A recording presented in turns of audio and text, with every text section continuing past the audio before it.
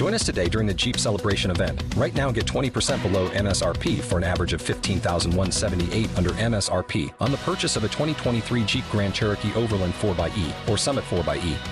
Not compatible with lease offers or with any other consumer incentive offers. $15,178 average based on 20% below average MSRP from all 2023 Grand Cherokee Overland 4xE and Summit 4xE models in dealer stock. Residency restrictions apply. Take retail delivery from dealer stock by 4/1. Jeep is a registered trademark. Blog Talk Radio. I'm getting down to the sum of this, the sum of that, the sum of everything.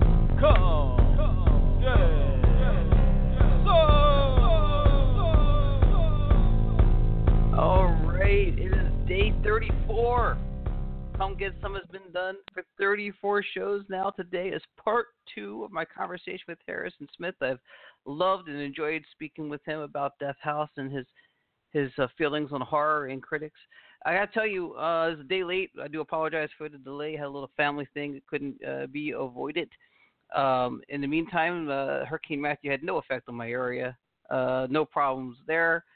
And before we get on to part 2 of my conversation with Harrison Smith, I want to address the 300-pound jackass in the room. And I am not referring to the political icon for the Democratic Party. I'm talking about Donald Trump. And I don't mean to call Donald Trump a jackass. Well, maybe I do. But I noticed over the weekend, you guys might see me on Twitter popping off about it. Couldn't help noticing. I was listening to Come Get Some because I'm Maine.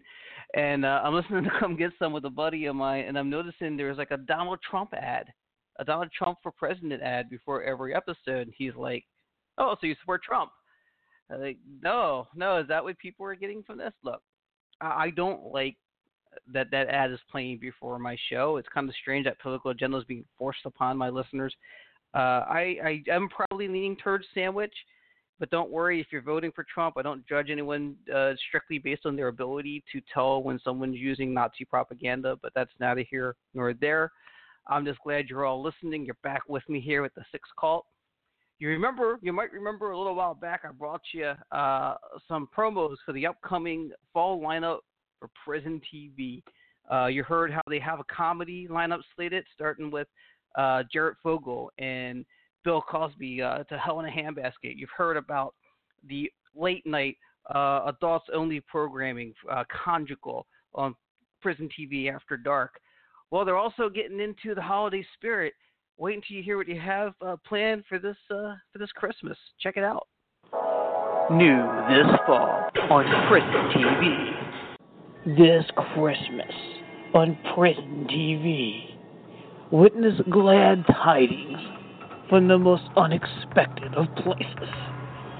Meet Charles Manson, reviled cult leader, brutal murderer, the devil incarnate. On this investigative miniseries, Charlie Manson will be tasked with doing good deeds through the 12 days of Christmas. Witness such unexpected emotions as empathy, confusion. Your head may just flipping explode. This Christmas on Prison TV. Don't miss Charles Manson Miracles. Only on Prison TV. If Prison TV is not available in your soul, see your local warden. Not available in solitary confinement. So there you have it. Prison TV is getting in the holiday spirit, but right now we're getting into the horror spirit. So we talk about Death House a little bit more in depth. Here is part 2 with Charles Manson. Part 2 with Harrison Smith. Stay tuned for a preview of next week's final part with Harrison Smith. I try to keep it down to 2 parts. I just couldn't. There was too much content. Next week you'll get a little bit more, which I'll talk about and preview at the end of the interview. Here you go. They need an explanation why Kane can regenerate, but everybody accepts the fact that 4 times a tornado can throw out man-eating sharks and put them in space. And everybody goes, oh, yeah, that's fun. Did you see Suicide Squad, Harrison? I have not. No. Yeah, no. Okay, I can't talk about it then. I got burned enough between Batman versus Superman and the Man of Steel. And I'm not a superhero guy. I mean, that's great for those who are into them, but I'm not into that. I mean, it's fine. I like Deadpool. I thought it was funny overall, and it was a well-made film. And for Deadpool the most was part, good. most of these superhero films, I mean, look, who's going to say that the Avengers is not well-made? It's just not my thing. But, God bless anybody it is. Absolutely. Well, I had this thing. You can get back to me on this. I have this theory that the people who made Suicide Squad saw Sharknado too many times, and you can tell me if you can spot where I'm talking about when you see it. It feels like it's the same movie at some point. But I actually did like Suicide Squad. Just the ending didn't make a lot of sense to me. So I want to tell you can I tell you what I thought Death House was going to be? Sure. And before I tell you what I thought Death House was going to be, I like what it's going to be. I've heard you talk about it. It's about the 5 evils. There's a whole world that you've taken. I guess an example would be like the Hardy Boys or the Suki Stackhouse series. It's a journey, right? I mean, this is about a very specific. You built a whole world around this movie about what this movie is. That's right. And let me just stop you there for a moment. I don't mind that people don't like my stuff. Like, even when that guy said, "Oh, you took it so personally," then just when you criticize, know what you're talking about. Mm-hmm. That's all I ask. I had a terrible review one time for Camp Dread, and I contacted the reviewer and said, "This just might be the best negative review I've ever received." It was so well written, and it was so well thought out, and they didn't like the movie at all. I think he gave it like 1 star. Right. But it was so well written. It was like, so I don't want to sound like I come across like I just have a thin skin. I don't. Right, but right. It's just simply, I wanted to say that it's okay if somebody doesn't like your stuff. Look, there are people out there that hate Jaws. They don't like Star Wars. Look at me. I'm not a fan of superhero films. I'm not saying those films are bad. I'm just saying that either they didn't do their job and entertain me, or it just fell flat for me, or it's just not my interest. There are people that don't like horror films. Right. Great. That's fine. I'm not being judgmental. But and then I love when people are judgmental, and you call them out on it, and then they go, "Oh, why are you taking it personal? Why are you getting upset?" Like, the horror honeys bust on me all the time because they always say when I do interviews I sound like I'm ranting. No, it's just that everybody else has become so mediocre and they become so average that anytime you speak with passion, you're ranting. I find it motivational. I do. Well, I would hope so. I mean, I'm just doing my job. This is what I always wanted to do.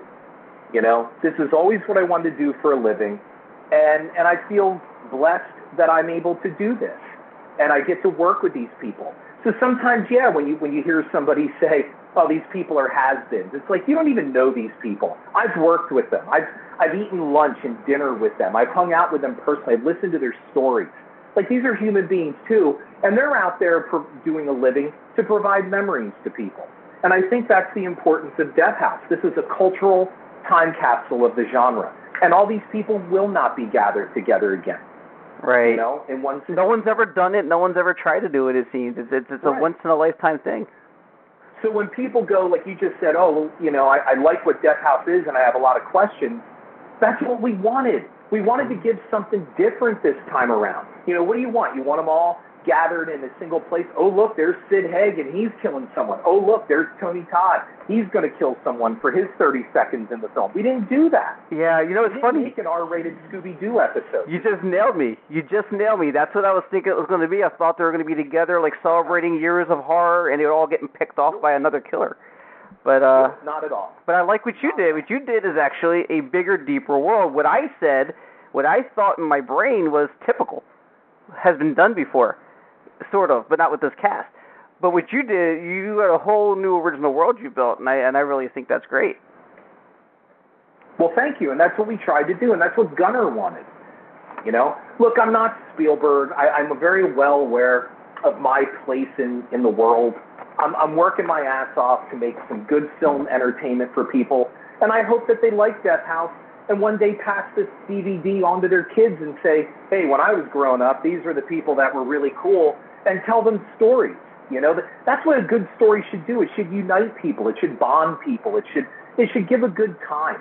And how is that ranting when you're passionate about what you do? There are enough people out there, Chris, that are making movies that have no passion.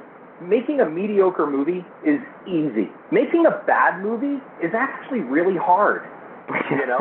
But when you're just making a mediocre film, you're just going, yeah, that's what this is. We're just going to put it out there. Right, you know what you're doing. They'll come. Yeah. You know? They'll come see it. I can tell you that's why I wanted you on here. This is what I like about you. I like that you're ranting. I like you say things no one else is saying, and it needs to be said. So why without you? No, a lot of people are saying it, but they get shouted down. They're called racist or misogynist or homophobes or whatever word that the other people call back, or you're judgmental, you're a hater. That's one of my favorites, the haters.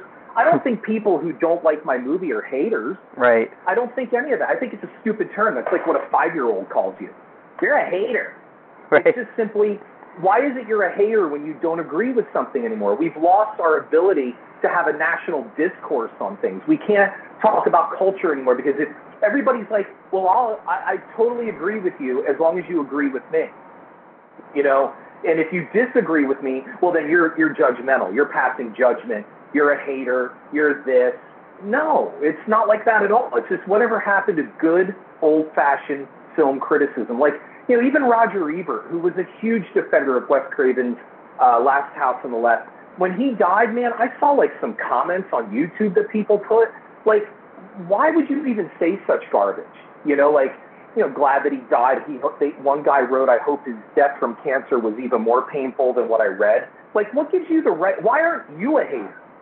You know, why is it that somebody who speaks up and talks about movies, well, they don't know what they're talking about and all. I mean, you know, Ebert only won a Pulitzer Prize, at least one that I know of. So, it almost. You know what I'm saying? Like, yeah. We've become this society that everybody wants their 15 seconds. And so they'll go on the internet and they'll post something mean, or they go on blogs and they, you know, I love the ones that go on the blogs, hey everybody, and you look and they have like 3 subscribers and 80 views. Who's everybody? What do you mean, hey everybody? Hey everyone, this week my review of Halloween 3, great, you're only 30 years too late. And Scott Weinberg said it best one time. He said, it's not that filmmakers have thin skins, they just get tired of the ignorance. Yeah, I mean, there's so much that goes into it. But let's talk about the movie itself. Sure. You filmed the movie Death House at the Holmesburg Prison in Philadelphia, is that right? Holmesburg in Philadelphia, correct. Now, I saw you in a Q&A once talk about a book about that prison called Acres of Skin. Correct. Acres of Skin. So, in the preview, I see there's tests going on. I'm seeing a little correlation here. This movie was inspired by this prison that it's being filmed in? No, not at all. In fact, the movie was inspired more by the MK Ultra experiments of the late 40s, 50s, and 60s that started really under Operation Paperclip in around like 1948, somewhere there. Okay, and then from there's some effects from it that come that weren't expected, apparently. Oh, of course, yeah. Things went wrong, and, you know, human experimentation yielded some bad results. You find some of those things out. I mean, basically, the movie itself is very much modeled on the Jurassic Park model. Instead of the Expendables of horror, it's more like Jurassic Park without the dinosaurs. Interesting. You know, you have 2 young federal agents. They're touring the prison. The ride breaks down and the monsters get out. That's pretty much it. A little bit of should we really be doing this experiment type of theme there a little bit. No, well, the real experiment, which you kind of come to a really good part about the film. The real experiment is their belief that they can actually, through technology, exterminate evil. And evil. And the best part is even evil is scared of what's inside of Death House. Because if evil is exterminated, then vicariously you've destroyed good, is really what you've done. And that is why at the end there's a great line by Bill Moseley, who plays the head of the 5 evils. And Bill, when they finally meet the 5 evils, Bill steps forward and his first line is, I am God, the great and terrible, which has a whole Wizard of Oz reference right there. Yeah. Wow. Yeah, I mean, that's what I mean. Like, there's all these people, like, you know, like, not all these people, but, you know, the few loudmouths that don't like the trailer or whatever, and it's like, you haven't even given the film a chance because we actually did something pretty cool here. Yeah, like, you don't know what's going on yet. Wait till you see what's going on. Right. Why would we tell you everything? You know, why would we want to do that? I want a movie where people go, oh, shit, no, I didn't know that was coming. You know, like, what's wrong with that? What's wrong with providing a good old-fashioned good time? And so the movie itself has, you know, kind of really cool, elevated esoteric about what is true good and what is true evil, and really the symbiotic relationship between the two. I mean, the film opens with a line that says, who weeps for Satan? You know? Who weeps for him? Wow. The more we talk about it, the more I get excited about it, to be honest with you. I know you don't want to give away too much. You said, now I'm recording this 2 weeks before it airs, so by now everybody knows the big announcement. So let's talk about the big announcement that you made. Sure. What I did is I created a video with much of our celebrity cast. They all contributed, and they all gave some input in asking that are basically stupid horror questions. Because what inspired me was I got a tweet from somebody, a private tweet that said, "Hey Harrison, have you ever seen the MTV series Scream? You should make a movie out of that." And that did it. And that summed it up for me right there. And that is, this is what Death House is up against. This is what the entire genre is up against. Number one, just understand my logic here. We have cell phones with more power in them than it took to land the men on the moon. Right. Okay? And, you know, we have this awesome technology. Dude, all you have to do is just type in Scream, right? And it's going to come up that it was a movie. Someone commented also, oh, I love how they made Barbara Crampton up to look like Drew Barrymore from Scream. No, that's not what we did, but okay. I mean, thanks for saying it, but no, that's not what we did at all. You're dealing with 4 generations of people now, too, so you got some young ones that don't have a clue. Right. You know, so when that Scream question came through, I created a video. I reached out to a lot of the celebrities, and I said, look, I think part of the importance of marketing this movie is also to show people that, you know, we have a lot of history in this movie as well, and the importance of these people that are involved, like someone like Lloyd Kaufman. I mean, Lloyd has done so much for independent film, not just independent horror, but independent film. And, you know, Troma is still around. And when Lloyd is gone, you know, there's another little light that goes out in the world. Like, you know, he's one of the last of his kind. He really is. There are no more Roger Cormans. I mean, when Roger Corman goes, we're really in trouble. You know what I'm saying? There's a name they won't know. There's a name they won't know. Right. I'll bet you some people will scratch their heads when I say Frank Henenlotter. You know, when Henenlotter, A Basket Case, Lloyd Kaufman of Troma Studios with, you know, Class of Nukem High and all this other stuff. And you know what I mean? Like, and Roger Corman, of course, that gave us everything from Little Shop of Horrors, and no, not the big expensive one with Rick Moranis. Okay, you know what I'm saying? And look, Jack Nicholson probably owes his career to Roger Corman. You know, Francis Ford Coppola owes his career to like William Castle. You know, and there's another name that people don't know. These are the last of the great showmen and artists who never did go on really to make gigantic movies, and they could have. They liked where they were at. They made what they did, you know. And that was a craft. And that's the other thing I think that's missing. So I know, again, I sound like I'm probably ranting, but that's why Death House was important to me. When they came to me and said, it's pitched as the Expendables of horror, I replied right back, I have no interest in making a movie like that. No interest at all. I don't want to make a gimmick movie. You know? That would have been the idea I came up with. That would have been the Expendables of horror. Well, and when they totally turned me off of the project, I said, if you want to make a movie that pays respect to the genre and the people that are in it, well, then I'll make that movie. But I'm not going to make this. I'm not going to make the Expendables of horror. Right. I mean, it's great that some people know of it. Like even at Days of the Dead at that convention, you know, a lot of people are like, oh yeah, the Expendables of horror. I'm like, all right, I guess, yeah. I mean, you know about it, so I guess that's a good thing. You know, you know about it. Right. Well, I think that video is great because it's kind of a re-education for people who need to know. I don't know. I think your grandmother's a good example. You know, if your children get old enough to watch horror, if you're into horror, tell them about the horror movies that you watched as a child and what was great about them. And and get them into the newer stuff. People go to these conventions and they're paying $25 in autographs. They're not doing it just because they met somebody famous. They're doing it because 9 times out of 10 they tell these stars, oh my God, I remember when I was 14 and I saw Friday the 13th for the first. Like they're sharing a memory. This is a cultural bond. You know, absolutely. Rob Bradley, all these people, you know, Amanda Wyss, Heather Langenkamp, you know, Robert, whatever it is, people come to see them, and in a way that, look, somebody goes, oh, $25 for, you know, Heather Langenkamp's autograph?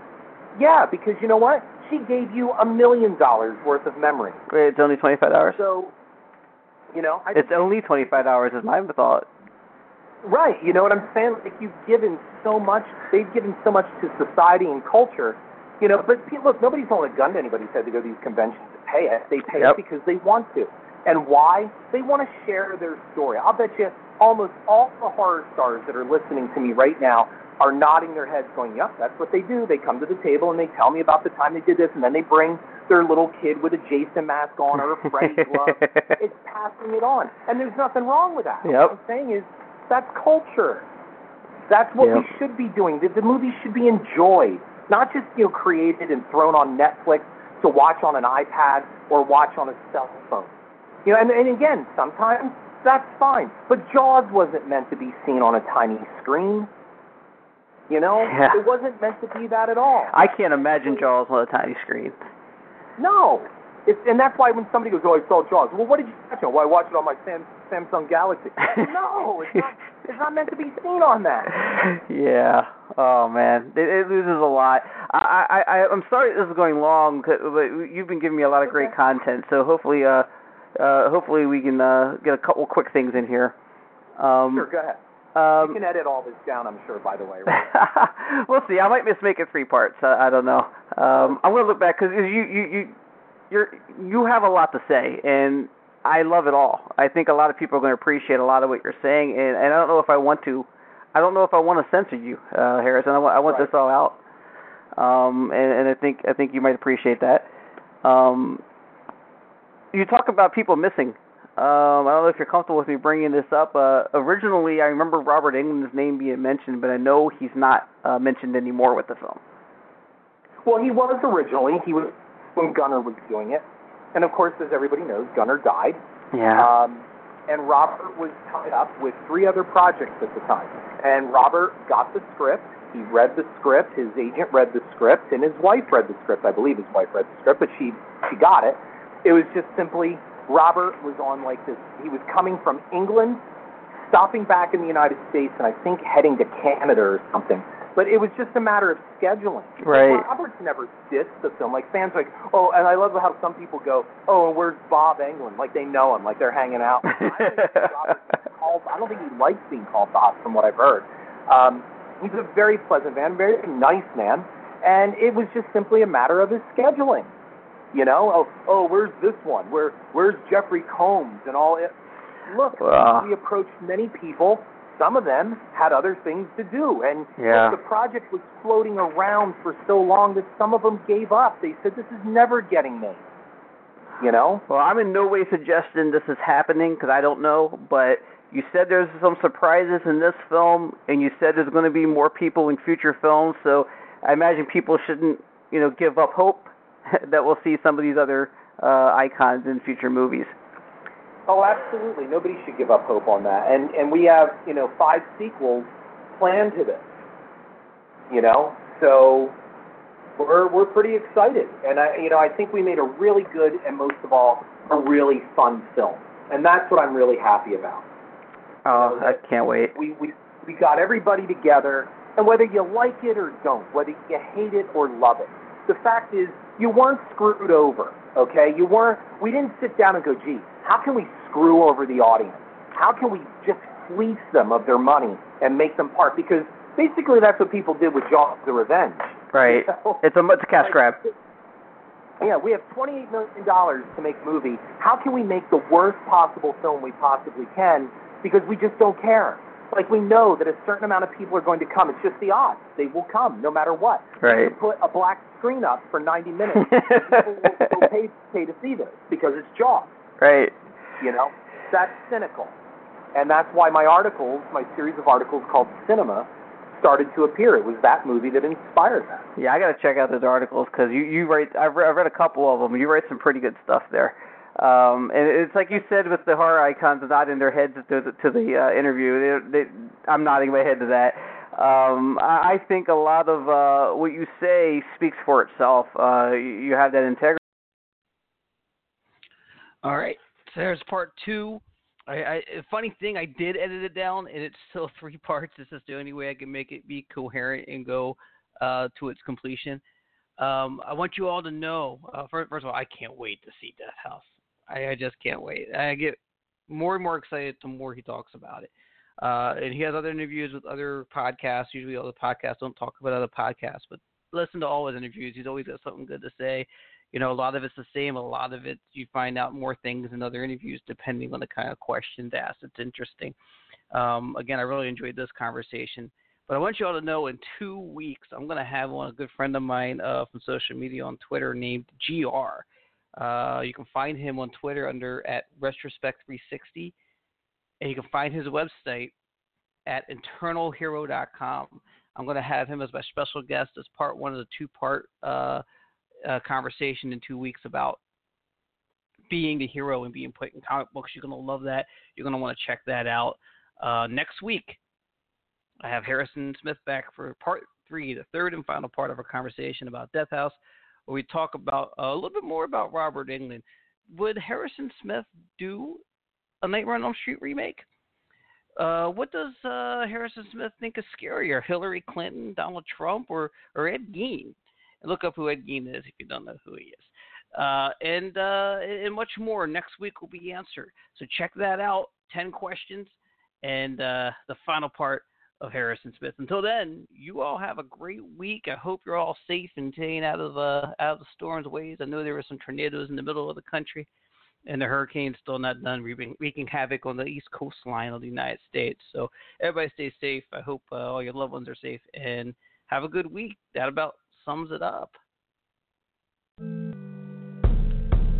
I'm getting down to the sum of this, the sum of that, the sum of everything. Come,